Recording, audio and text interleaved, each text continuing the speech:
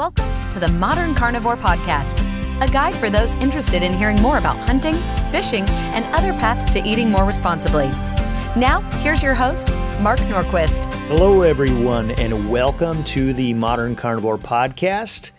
This is Mark, and today I am joined by my friend Todd Waldron. Todd, how you doing? Hey, Mark, I'm doing great. How you been?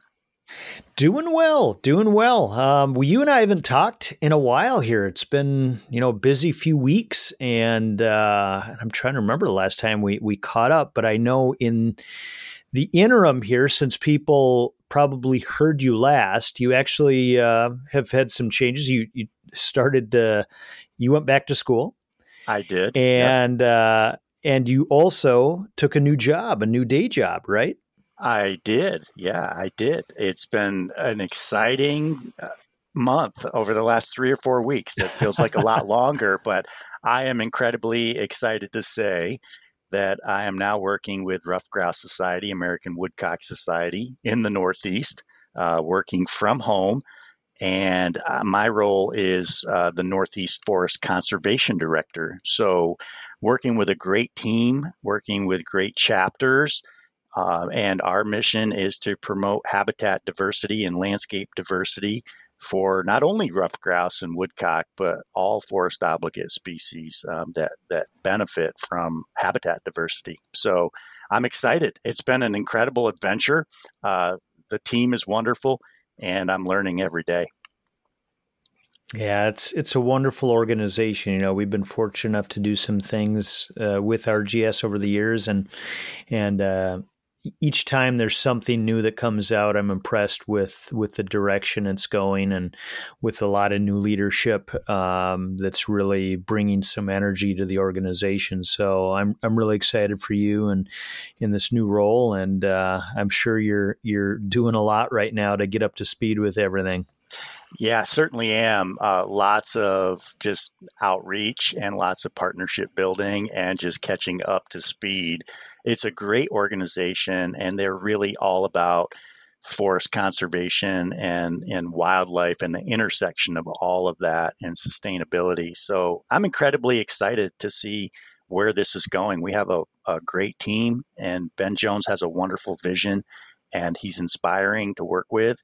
And we've got some stuff going on that I think we're really going to make a mark here over the next few years and make a difference for habitat. And there's a need for it. With ruffed grouse in the east, populations have declined 50, 60% over the last couple of decades because of declining habitat conditions, quite frankly. And so some of the work we're doing is to remedy that, and to not only benefit them, but a lot of other species as well.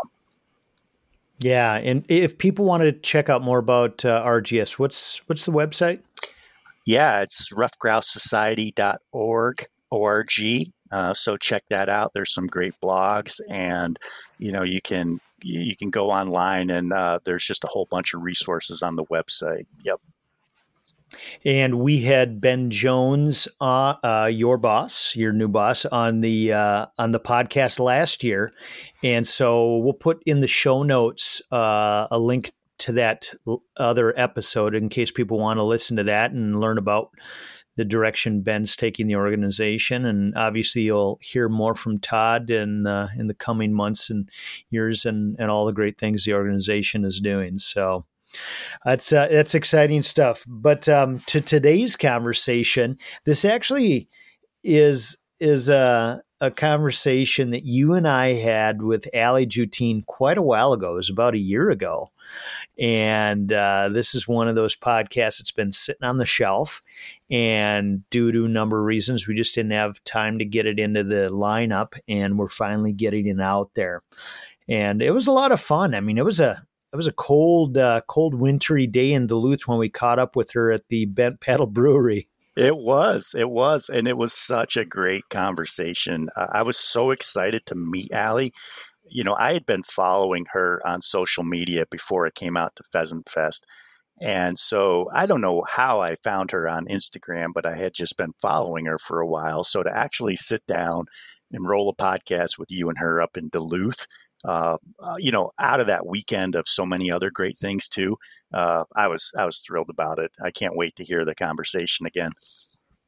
Yeah, she's an interesting person. For those who have their phone nearby, you can look her up on Instagram. Allie Up North is her handle, and the thing I've always liked about Allie is she and I connected a number of years ago. She'd reached out, and she's obviously right here in Minnesota. But I think what she does is brings forward an image of somebody who is very passionate about the outdoors and all aspects of it, but it's also not the only thing that defines her personality. And she talks about that a little bit in our conversation. And, she lives on a farm that I believe her husband's family has had for a long time, and they raise beef cattle. And so it's interesting because up in that area of the country, there's not a lot of farms like that. It's rocky, hilly country like you have in upstate New York. And so she's got I think a really interesting story that people will like to hear. Yeah, I think so too. And I've always been drawn to her and her social posts. And I like the way that I think you're spot on. She's a great ambassador for hunting. She talks about being an ambassador for women and for doing some hunting workshops and archery. But I just like her family style Instagram posts too. I just it's like she's real, and I like following her, and it's cool to see what she's up to up there in Duluth. So it was a fun conversation that day. Yeah, and I think the point she brings up, which is really a valid one, is, for her personally, she likes to draw women into the conversation. She had this HCC Outdoor Connect program a few years ago or last year, where it was a grant-based program to get people outside. And I think she has, as far as a niche, does a lot of things with women in archery, and recognizes that, if you can get women involved, if they've got families, that can be very powerful, because if the wife or the mom is going out hunting, a lot of times the rest of the family is going along too. Mm-hmm.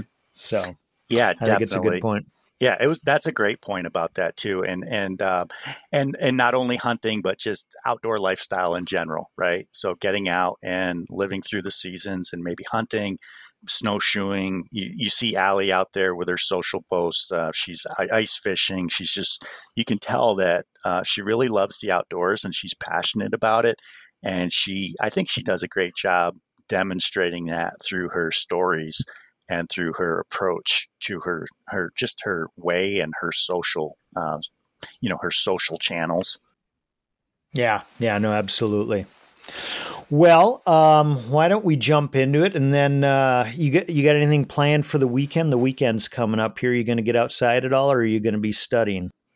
Well, I've been studying a lot. I'm studying sustainability at Virginia Tech virtually right now, and there's a whole conversation in itself. It's a fascinating topic, but it's exhausting trying to solve the world's problems every Saturday morning. So I think I'm going to try to get out ice fishing. The ice is good right now. It's we've got ice.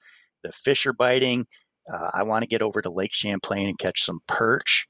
And so maybe Sunday, we'll see what the weather is.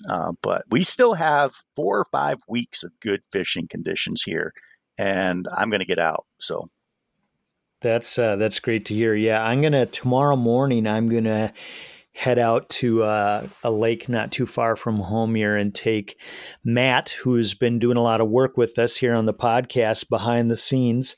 I'm going to take him out spearing along with Tony Jones, the Reverend Hunter. So it's going to be and a buddy of his. So it'll be fun. The ice is really thick now, so it's going to be challenging to get those big blocks up on the surface. But we should have fun because we're closing in here in the end. We've probably got a little over a week, and then houses have to be off the ice at the end of February here. So it's closing into the end of the season. Yeah, closing in. The winter went fast, and that sounds like so much fun. I can imagine that those big blocks of ice are challenging to get out, especially with the weather you've had here over the last couple of weeks. But I'm sure that's going to be fun. Tony is one of my favorite people. I love his podcast and he is so articulate and he has great conversations. So I'm kind of envious. That sounds like a great trip. Yeah, we've got a podcast he and I recorded a couple months ago. Hopefully we'll get it out quicker than this one with Allie. But great conversation just on the spirituality of hunting, things like that. So stay tuned for that. And Todd, have a great weekend. And everyone else, enjoy this conversation with Allie Jutine. Hey everyone, this is Mark. Welcome to the Modern Carnivore Podcast. Coming to you from Duluth, Minnesota today. At the Bent Paddle Brewing Tap Room, which I have not been to this new one. This is their new one, I think just opened last year. And it's a beautiful winter day outside. Just finished doing some hare hunting up the shore, up near Two Harbors, with Todd Waldron, who is here today with me. Glad to be here, Mark. So Todd is from New York. I am. For those of you who are not familiar with Todd, we haven't had you on the Modern Carnivore Podcast before, have we? This is my debut in Minnesota and my debut on the Modern Carnivore Podcast. This is awesome. So Todd is the host of a very separate but related, very new podcast called The Outdoor Feast. Check it out if you have a chance. And also today joined by Allie Jutine. Hi, everyone. Great to have you here. Thanks for having me here today. You and I have been talking about doing a podcast and doing some things for a long time. And we've talked about trying to find times when either you're down in southern Minnesota or I'm up north, and it's finally working out. So I'm really excited to be here. Yeah, I don't make it down to the cities very often. So this is great that you guys were coming up to hare hunt. Absolutely. So, I'm really looking forward to talking about all the different things you're doing. You're doing so many things outside and with the outdoors and with hunting and other things. And so I'd maybe like to start with having you share a little bit about your HCC Outdoor Connect. Okay. Yeah, so HCC Outdoor Connect, HCC is Hermantown Community Church, so it's through a church actually, and it's an outdoor program that basically came to fruition through a grant from the Minnesota DNR. So we applied, me and a friend of mine applied for this grant to start a program that was a community-based outdoor program. And the specifications for the grant were to be, the money was to be given to a faith-based organization. So it was a very perfect fit. And I agreed to be basically to run the program. So we got the grant and we had enough money to buy 10 mission bows all set up for hunting and everything, with rests and sights and all the things that you need to, actually shoot. We had Fairdyne Outdoors. They're actually based in Superior. They make True Fire releases. They gave us some releases. And arrows, Carbon Express. So we got all set up for hunting, basically. But the class itself was to teach the basics of archery. So I became a USA Archery certified instructor. And we did 13 weeks of classes, basically. So I started off with just teaching basics, safety. There's a lot of safety things that we went through, and each class was only an hour long because we wanted to make it doable for after work, after school. We had kids from the ages of 7 to adults that were in their 60s, mostly women. There were maybe 2 littler boys and then one dad with his daughters, so there was really only less than a handful of men, and then the rest were women, which was, I think, partially to do with how I marketed it, as being a female and a female instructor. So it seemed maybe more open for women to want to join. So I think that was also the goal of the DNR too. Right. They wanted, one of their goals with R3 is to get more women involved, and women are kind of decision makers in families, especially young families. I mean, if a guy if a dad is going to go hunting or go shoot, he easily could go on his own, and his wife and kids can easily do something else, you know. Yep. But if the mom's like, we're all going to go shoot archery, then everyone's going to go shoot archery, you know. I don't know. That's kind of the thought process. So basically the courses were archery, and then we had hunting classes as well. So we had we taught about I had guest speakers come in too. Oh, you did? Okay. Yes. So I had a DNR officer come in one day, and we did a Q&A, and just to basically help people get to know what the DNR does and any questions they might have, whether or not I had it open. So if you signed up for the hunting courses, you went to the hunting classes, and then if you didn't, you went to archery. Okay, so there was a dual path. Yeah, there was a dual path. Okay. There was also a fishing path, but there was less people in fishing, especially because of the time of year. It was kind of a after summer, between, like, there was no ice yet, so there was one fishing class. Okay. But otherwise it was mostly hunting and archery. We had a guy named Alex Comstock come in. He operates a website called Whitetail DNA. Okay. So he came in and he talked about how to basically how to scout and find a spot to hunt.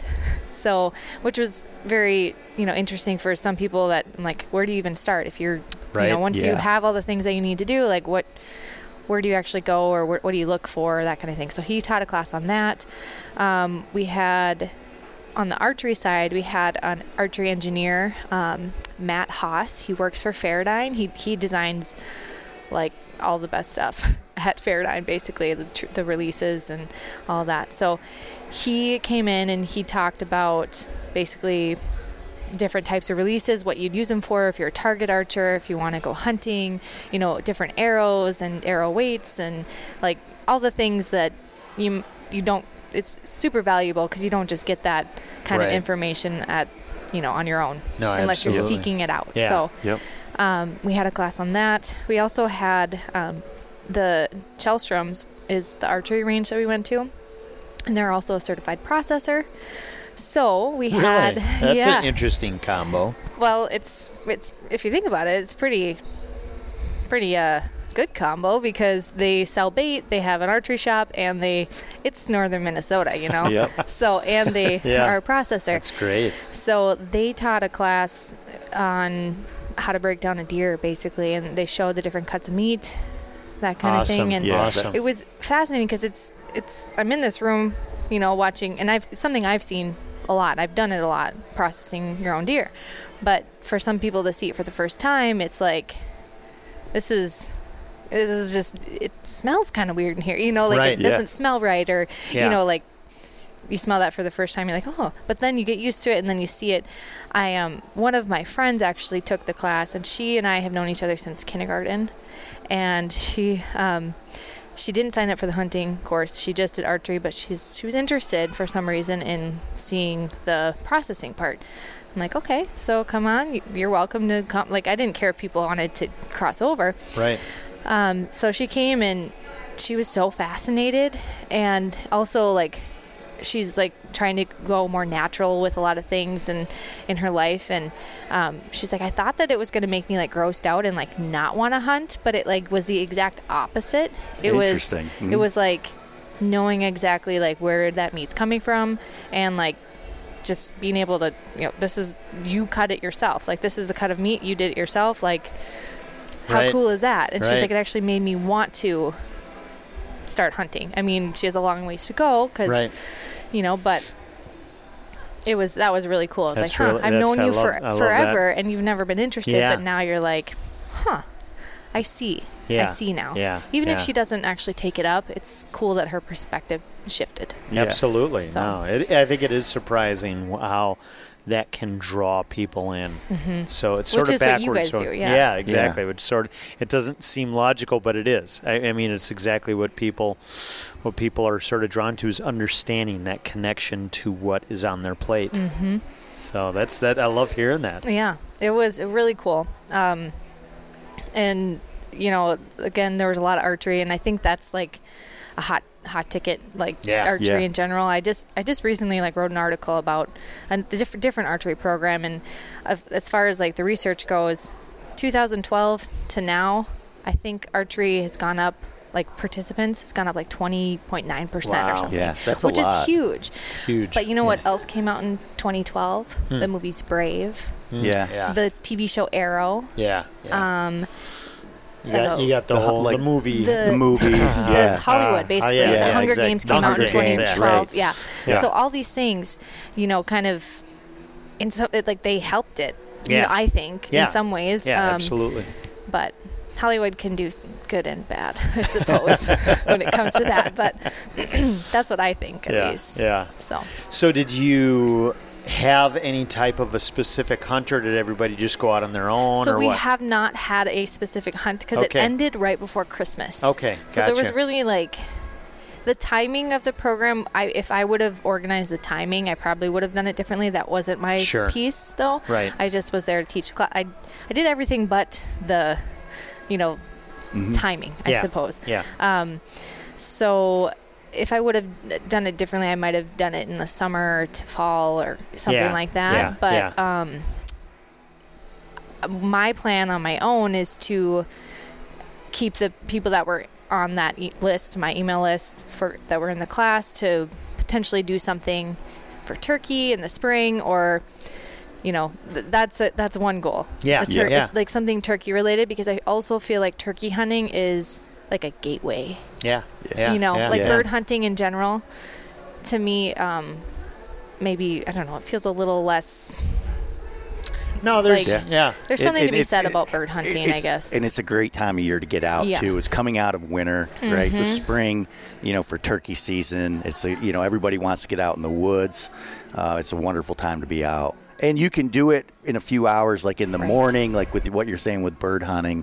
I think you can do it like with hare hunting yesterday, a couple hours in the afternoon. We were up here like 3 o'clock, and then boom, you're doing it for a couple hours, and then it's not committing a whole weekend or a whole day. So, yeah. Mm-hmm. I think it's intimidating, to feel like, oh, I'm going to go out. Like, deer hunting is awesome, but I could see how it could be intimidating in a lot of ways. Yeah. No, it's interesting because, there's a lot of different perspectives on it, I think, in terms of whether that should be the first hunt or not. In a lot of programming, it actually has become the first hunt, but in some respects, I think it can be a disservice because it's so involved. And it's also it's a lot easier to look a turkey in the eye than a deer in the eye, and so I think that But that being said, people are drawn to deer hunting. They are, for whether it's the volume of meat you get out of a hunt, or just the popularity of it being the most popular type of hunting. Who knows? But I think it really comes down to just making sure that people have options, and then they can choose, self-select into what they want. Yeah, absolutely. I know some people that like bird hunting, like goose hunting, duck hunting, that type of hunting more than like deer, just because it's social. Yeah. It's super social compared to, Yep. kind of sitting by yourself and silent and Yep. doing all the things to not be seen. So, And that is the beauty of it. Waterfowl, very social, captive audience, right close. Upland hunting, out walking on a beautiful fall day. Deer hunting, sitting out by yourself in a tree, freezing. there's solitude in that too.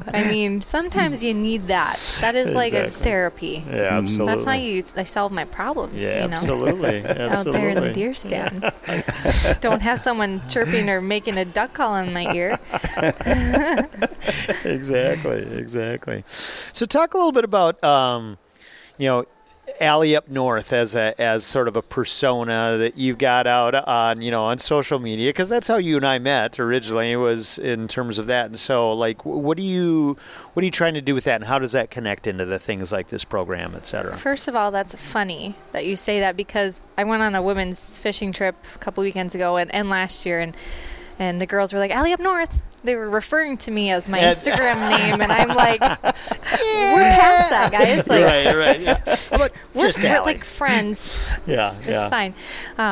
So that's kind of funny. But that name actually came before I thought about personal branding. It wasn't an intentional, like, I want to get, I want to do this thing, like do this blogging and Instagram thing. It was more, I had like a silly, like ALMRI 987 or something, like, like, I don't know. It wasn't a real screen name. It was like nothing, it's just like, I'd rather have like something that's, when you think of a name, it sticks, So I like, Allie Up North, because, I live in northern Minnesota, and, some people, when I get excited, I do have that accent, I was going to say the way, because, I live in up northern Minnesota.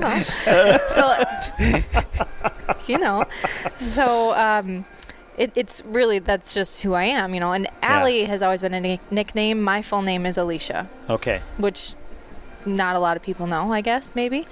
But my husband's sister's name is also Alicia. Her middle name is also the same as mine, and her last name is also the same as mine. So it's always been a nickname, Allie, and it was even before I got married that I had that name, but it just kind of solidified that going forward, my like writing name, everything was going to be Allie, just because I don't want to be confused with my sister-in-law. Right. Exactly. Yeah. So how did that spring out of like you growing up here? So you grew up in Hermantown near Duluth. Yeah. Did you grow up hunting? Yeah. My family is big hunters. The women, not so much. Yeah. So traditional structure. Yeah, we had a more traditional structure, and whether that was intentional or not, I know my oldest sister. We had four kids in my family, so I'm the youngest. Okay. 3 girls and a boy. So my oldest sister and brother kind of got most of the time with my dad hunting, and then by the time I came around, I got to go hunting with him, but it was, I don't know.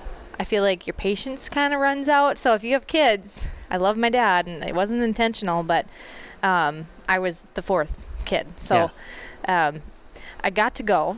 Get a little tired by that point. Yeah. So like I was in sports and dance and all the things that the kid wants to do, and also decided when I was 11, I'm like, I'm going to take my gun safety and firearm safety. So you did, okay. Yeah, I did. I took my hunter safety when I was 11 and got it so I could go hunting with my dad. And it was at that time, like I'd always seen hunting, but it was like, I was a daddy's girl, like hardcore. So I wanted to spend time with my dad. And it wasn't like I even really, like I understood what hunting was, but it was like more about that. Yeah, to it was be just with about spending time with your dad. And I always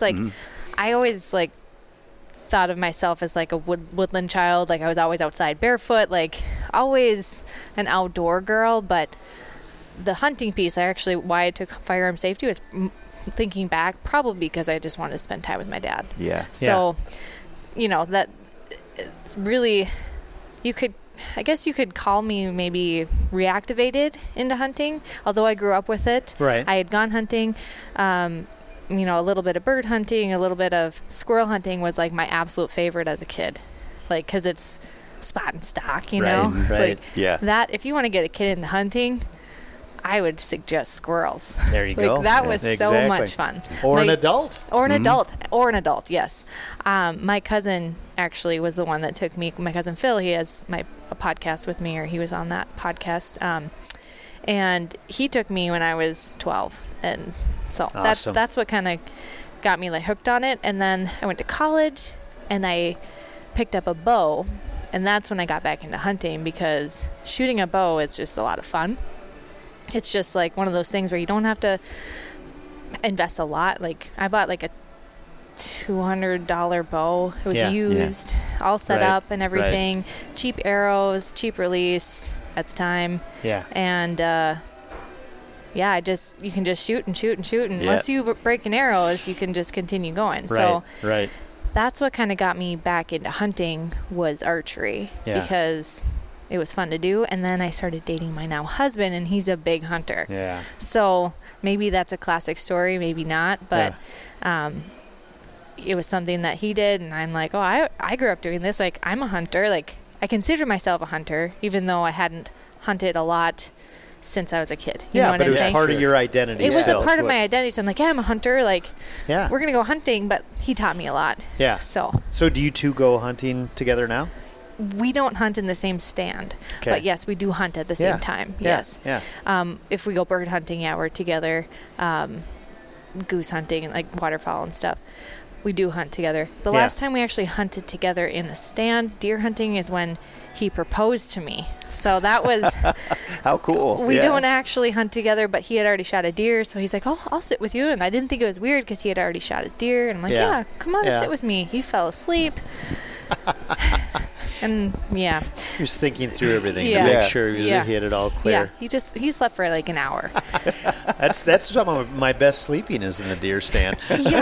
Before you propose to your girlfriend, though. He wakes up and he's like, "Oh, do you see that deer over there?" And I'm like, "I've been awake this whole gosh darn time, and you see a deer? I don't see any deer." And he was just like getting ready, you know. Right. I'm like looking, and I wouldn't look at him. Because I was like so mad, but I didn't know he was like going to propose. You didn't know that's what was coming. No. So I finally, he's like, "Oh, it's gone. I'm like, "I don't see him." And I was so mad.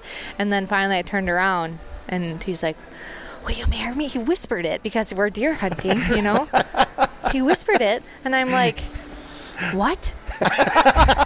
Obviously he's on his knee and there's a ring. And then he goes, "Didn't you hear me? I said, will you marry me?" I said, "No, but yes, I will." Ask me later. So that was great. He wanted to continue hunting after, and I'm like, "I'm not hunting now. I got to go tell my family." Exactly. I was just talking about that the other day with someone who got engaged, and I said they were talking about how they didn't realize that once you ask this question, now we start planning. Now, we don't start planning next week. We start planning now. Like right now. Like I love hunting, but I just got engaged. I mean, that's a big deal. We got things to do. A big deal. So, anyways, I kind of digress there, but we don't hunt together all the time except for like that. And I mean, yes, it's something that we do together and we shoot together and all that kind of thing. All that stuff. So that's great. Hey, this is Mark, and I just want to quickly thank you for listening to the podcast and also tell you about one of our partners, Sitka Salmon Shares. This company is like a vegetable CSA, except for it's completely focused on wild-caught Alaskan fish. So here's how it works. You pre-order your share of the harvest for the upcoming fishing season, which is April to December, and then this determines how much they're going to target in their catch for the season. Result is each month you'll get your share of the catch delivered right to your doorstep. This is about 4.5 to 5 pounds of fish. So here's what I love about this company. These are real independent small boat family fishermen. Check out their stories and videos on their website. You know, it's not a multinational corporation with staff who are on a factory boat processing the fish. These are small boat fishermen. And they're focused on responsibly catching these fish, both from the methods they use, which nearly eliminate bycatch, to targeting the right species at the right time so that they can sustainably manage the fishery up there. And the result is some of the best quality fish you could get anywhere. So go to sitkasalmonshares.com and use the code MODCARN25 on checkout, and you'll get $25 off your premium share for the upcoming fishing season. Again, just enter MODCARN25 on checkout at sitkasalmonshares.com. So you grew up in that way, reactivated. That's awesome. Alley Up North, Persona you created. What do you want to do with that, and how does that translate into things that you're planning, in the near future here? Like what have you got? What have you got planned?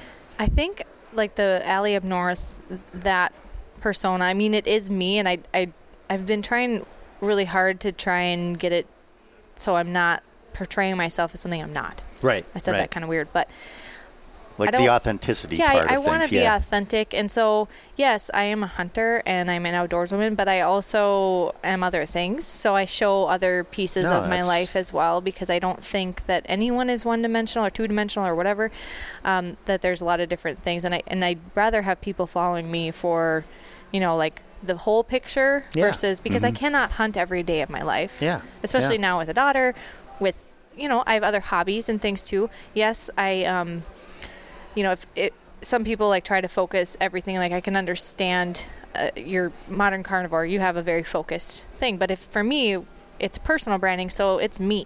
Right. So if I'm not showing a little bit more to myself than just my hunting stuff, then it's not authentic and it doesn't feel good either. Right.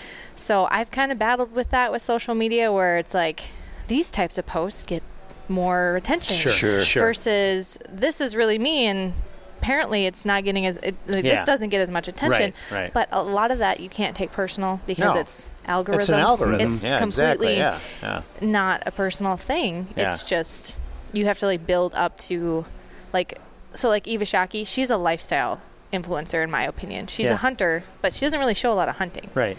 So I'd not that I want to be exactly like Eva Shockey, but I'd rather be more well-rounded than just showing kill shots or like things just hunting related. So more of a lifestyle as someone who lives up north and has family and has some farm life, has a little bit of everything. So let's talk about that, because that's the thing. I mean, I've always liked your authenticity with that, in terms of when you do post things out there, it is you, and it is diverse.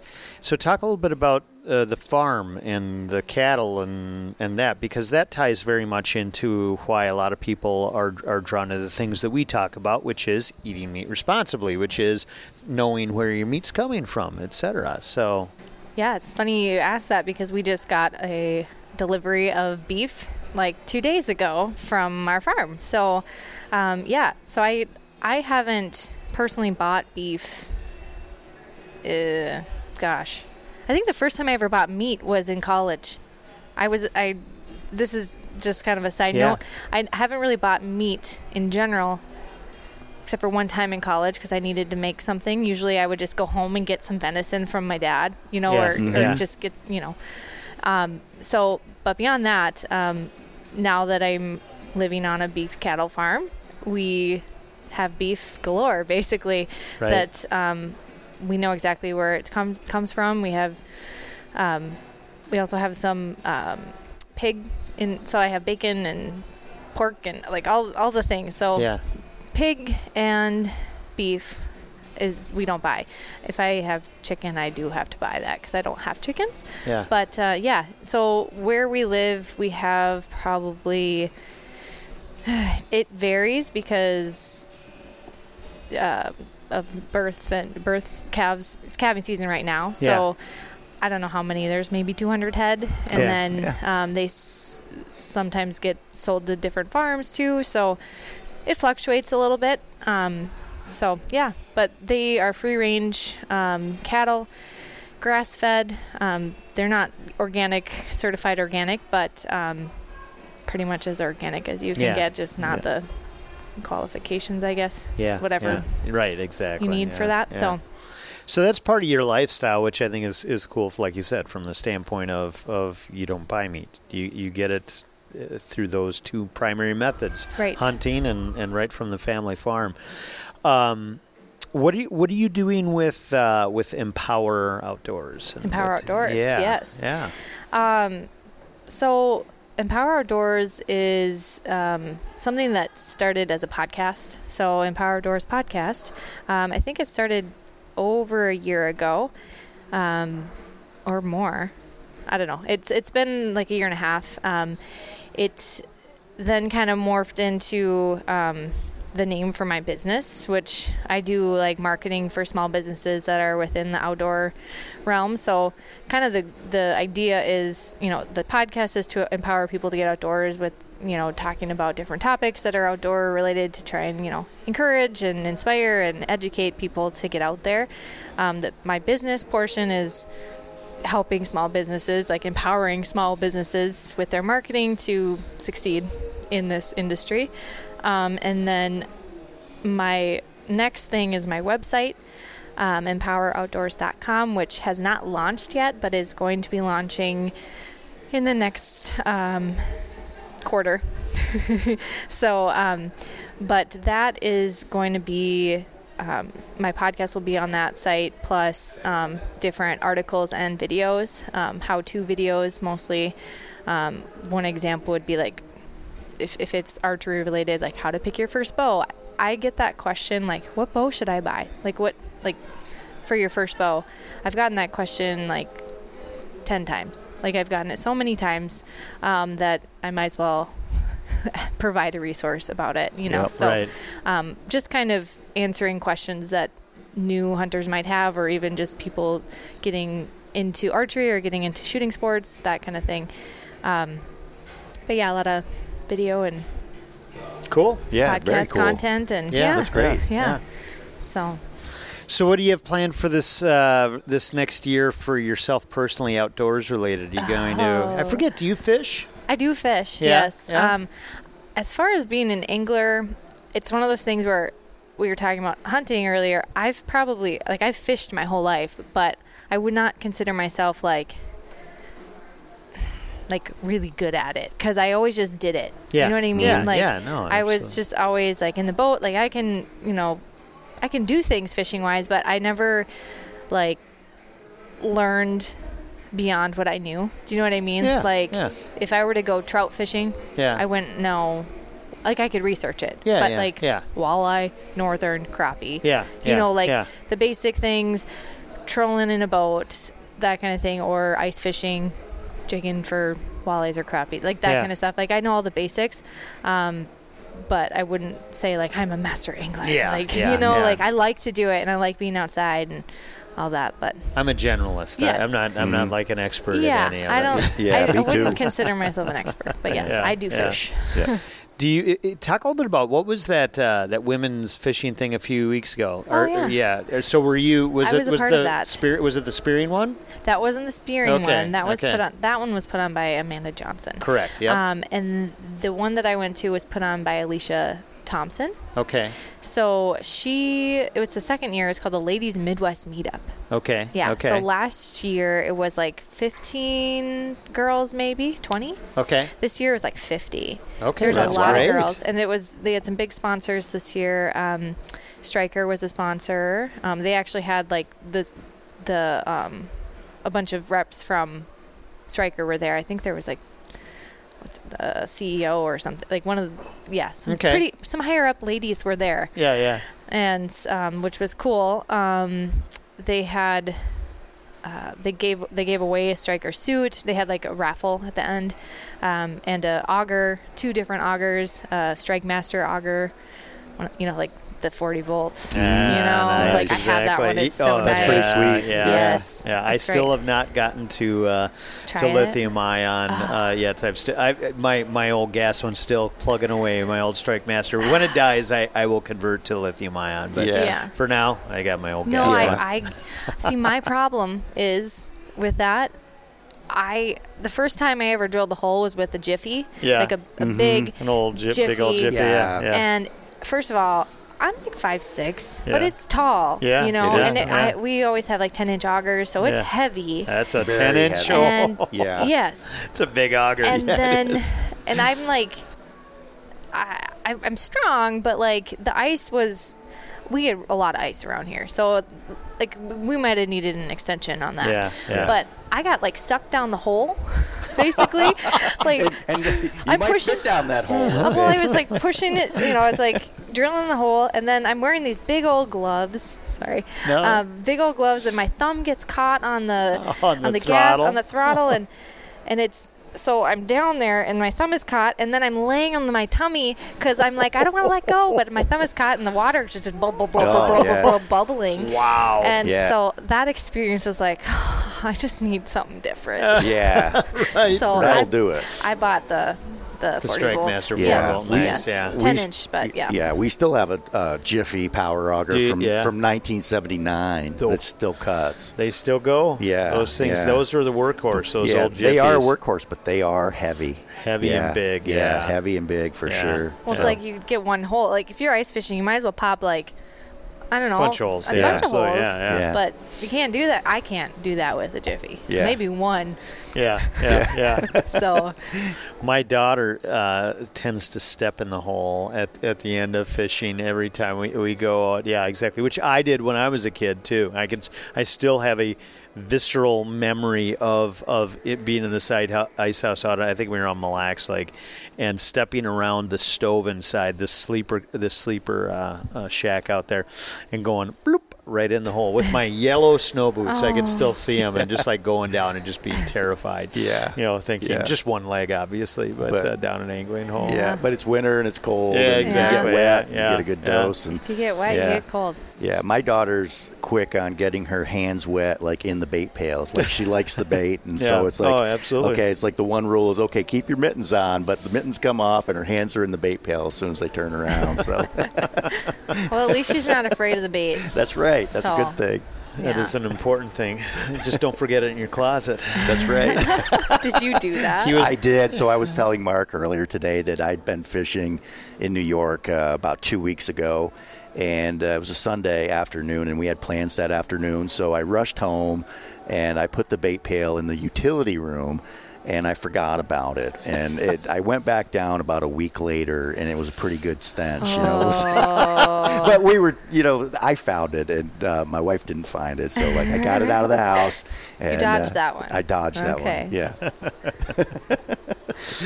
I've done that with wax worms in the pocket. Yeah, for exactly. sure. Yeah. Okay. At least those dry up. Yeah, they don't they stink do. nearly as bad as minnows. Not No, quite. that's right. Not quite. Did you ever go out fishing on the big lake here? I have before. Yeah. It depends on the year. Yeah. I've gone. The only thing I've caught is coho. Okay. And whitefish. Okay. I haven't caught any. I would love to catch a big trout or something. Yeah, big lake trout, exactly. Yeah. Did you go out with Greg, my friend? Not Greg, with Paul? Yeah, I did. Yeah, that's right, you did. We caught. Was I with you? Was I with you on that? You didn't make it on that. No, okay. No, but you were around. Yeah. Did you get anything on that trip? I caught a nice northern. You did? Yeah. Okay. Yeah, I can show you pictures. It's pretty nice. It was it's a good northern. But we were in the St. Louis River area because it was pretty choppy, and then it stormed that day, so he didn't want to take us out of that area. So I have not fished on the St. Louis yet. I was just showing to Todd on the way in, just showing him the river and everything. It's like that is on my list. Because, the Minnesota Land Trust, which I'm on the board for, along with DNR and other organizations, have just done some amazing restoration work on that river in recent years. And it's just such a fishery. It's just really cool. So I want to get up and do that. Yeah. That sounds pretty cool. Yeah. So are you got any plans for this coming fall for hunting? To be determined, yes and no. Like, there's things that I have on my list that are not planned yet. Like, I would love to go to Alaska, and I have some connections where I could maybe get caribou in Alaska. But there's a lot of planning that kind of goes into that, too, especially it would be like more of a DIY with some guidance of someone who's done it kind of thing, or that does it. So that is a potential. I cannot say that I'm doing it, but it's a goal.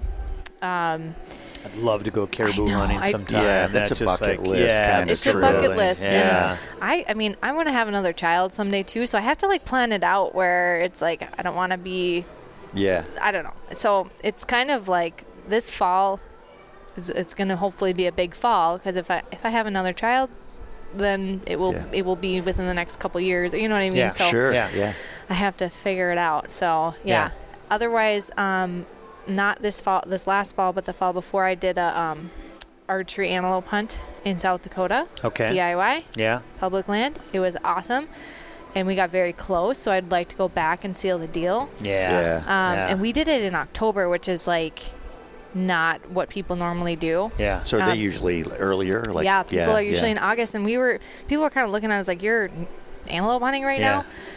everyone else was mule deer hunting. Yeah. But no one was antelope hunting. So we, it was really hot that year. Yeah. And so we just sat on a watering hole for 8 If hours. you were, okay. And because they weren't rutting or anything, so we couldn't really do a whole lot there. But we had a whole bunch come in, and if things would have gone a little differently, just with my hunting partner and I, it was another girl that I was with, we could have sealed the deal. It just didn't work out. So yeah. So it's one of those things where I want to do it again. But pretty close. Yeah.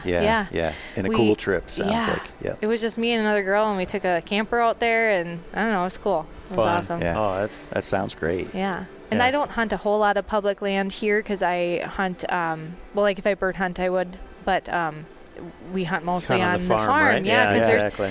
there's like 1,300 acres on the farmland, and so it's a chunk of land where there's good grouse and no one else is hunting it. So it's like it's where we mostly go. We goose hunt on it. We're right on there's a field by a lake. There's oat fields. Like it's pretty set up for hunting to be able to do that. I'm pretty lucky. And there's something, and there's an element of coolness to be able to harvest food off of your own property. Like if you're a landowner steward, right?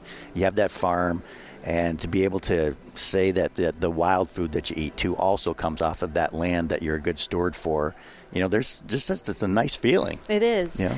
I remember one summer, towards August, my father-in-law was like, "Yeah, everything here is from we either grew from the garden or it was like raised on the farm or hunted." So there's some meals where it's literally everything from the potatoes to the vegetable, everything is that's from, pretty cool. Grown or harvested somehow. So it's cool. It is. Yeah. It's really cool. So do you have any advice for your daughter is how old now? She's 8 months. 8 months. Nice. So any advice for either women or men who have young daughters that or sons to get them out there? Yeah, exactly. And I guess just to manage maybe what are the complicating factors? Todd has kids, I have kids. Yeah, so, that's what I was thinking too. Is how with an 8-month-old and you and your husband hunt, right? Both of you hunt. So how do you manage that together with your scheduling? Yeah, so I guess this fall, I have my parents here, and his parents are here. So we both have, so we're lucky in that way. Not everyone lives near their family or has family that's willing to take care of your children. So that's where we're lucky. But otherwise, we do trade off too. So he knows that I like to hunt, and I know that he likes to hunt. And so goose hunting this year, my mom came over in the morning, which she's not a morning person, but she came over early so that she could watch my daughter, which was very great. I was very grateful for that. But it's I don't get to go every weekend then. You know, it's I'm not expecting I get to go every weekend hunting because I know it's not realistic, So you just kind of have to have those realistic expectations.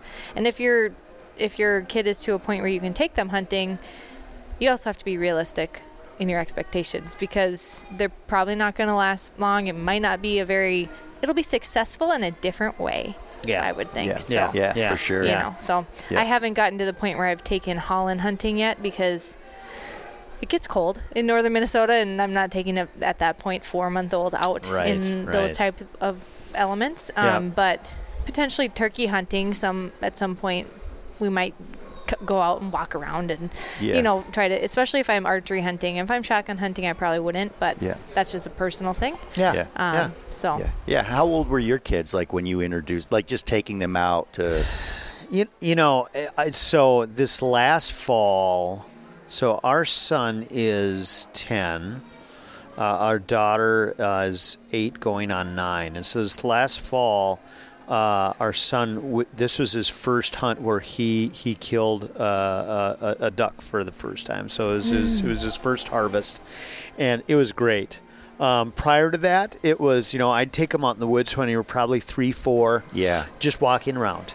I've got this video. Oh my gosh, I've got this video of our son. I'm out with him up at our hunting shack, walking through the woods. We're doing a little scouting. and he's walking through. And it was this fresh cutting area. It was that fall when I told you when they not clear cut, but cleared right by my right by my cabin.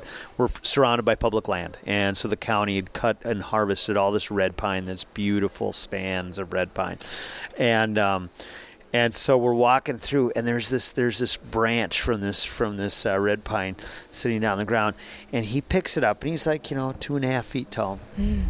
And he's walking through, and I'm just videotaping him with my phone. And there's this branch that's probably 2 feet off the ground, and he grabs it and he lifts it up and he climbs underneath it. And then he turns around, he looks at me, he holds it up, and he goes, "Come on!" Like he's holding it up like 2.5 feet off the ground. I'm like, oh my gosh, I have to go under this. Yeah, that is so. So yeah, no, it's not. Getting the kids outside when they're young, just walking around, going for hikes, I think is key. We go agate picking, going mushrooming.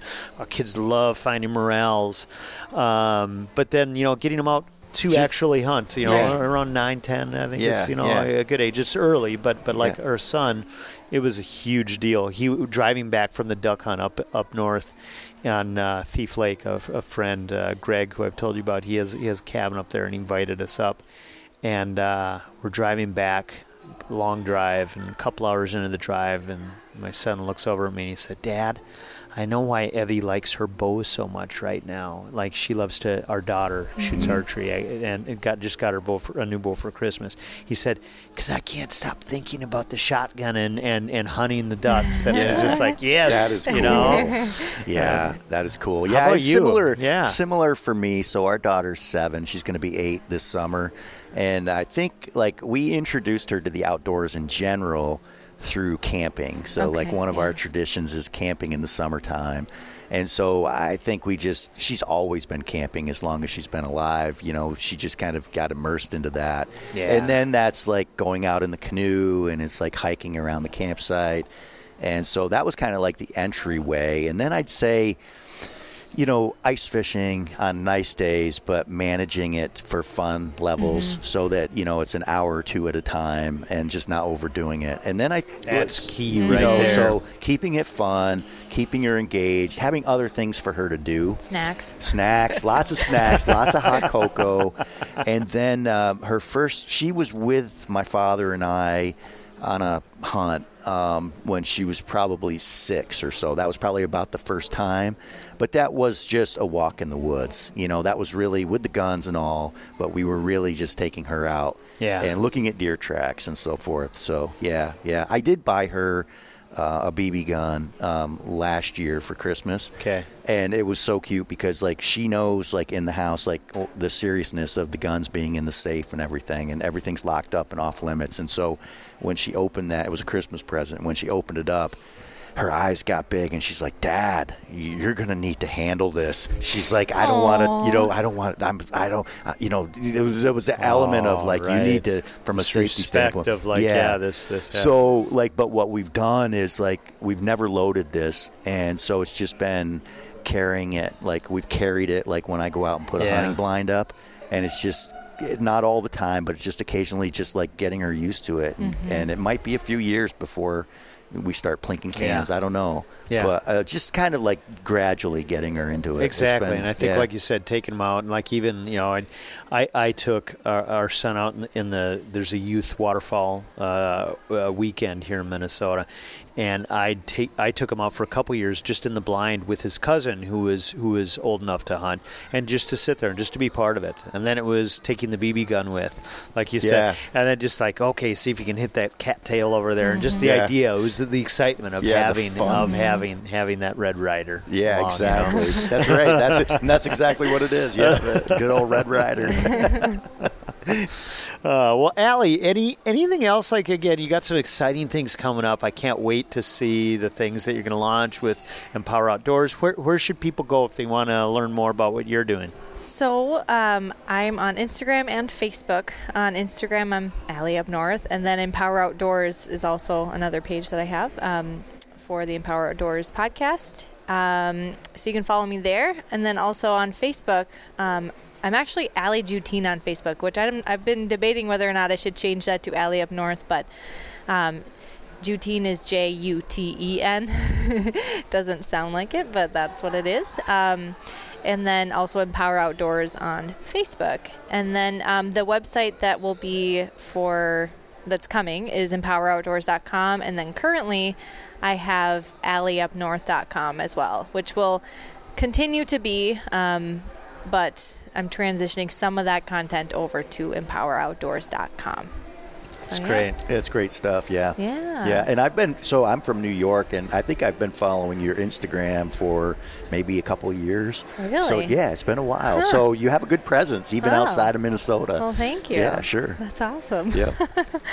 Well, I can't thank you both enough for being here today and having this conversation. Todd, thanks so much coming from New York and being part of this and getting a little flavor for Minnesota. Yeah, I'm going to say that it's been an amazing experience being here in Minnesota on a few levels. Like Pheasant Fest was incredible, meeting a lot of passionate people, like just getting the energy of all the great conservation work and the habitat work that's happening out here, and then being able to come up here and see the natural landscapes and the beauty and just like all the opportunities that you folks have. Like you've got Lake Superior here, and you've got all this fishing opportunity, and you've got grouse, and you've got dogs, and you've got farms, and you've got, deer hunting and turkey hunting, and there's so much here for folks that want to get involved in the outdoors. It's so neat to see that there's such a legacy like that here in Minnesota. Best outdoor town in the country, right? What was that magazine?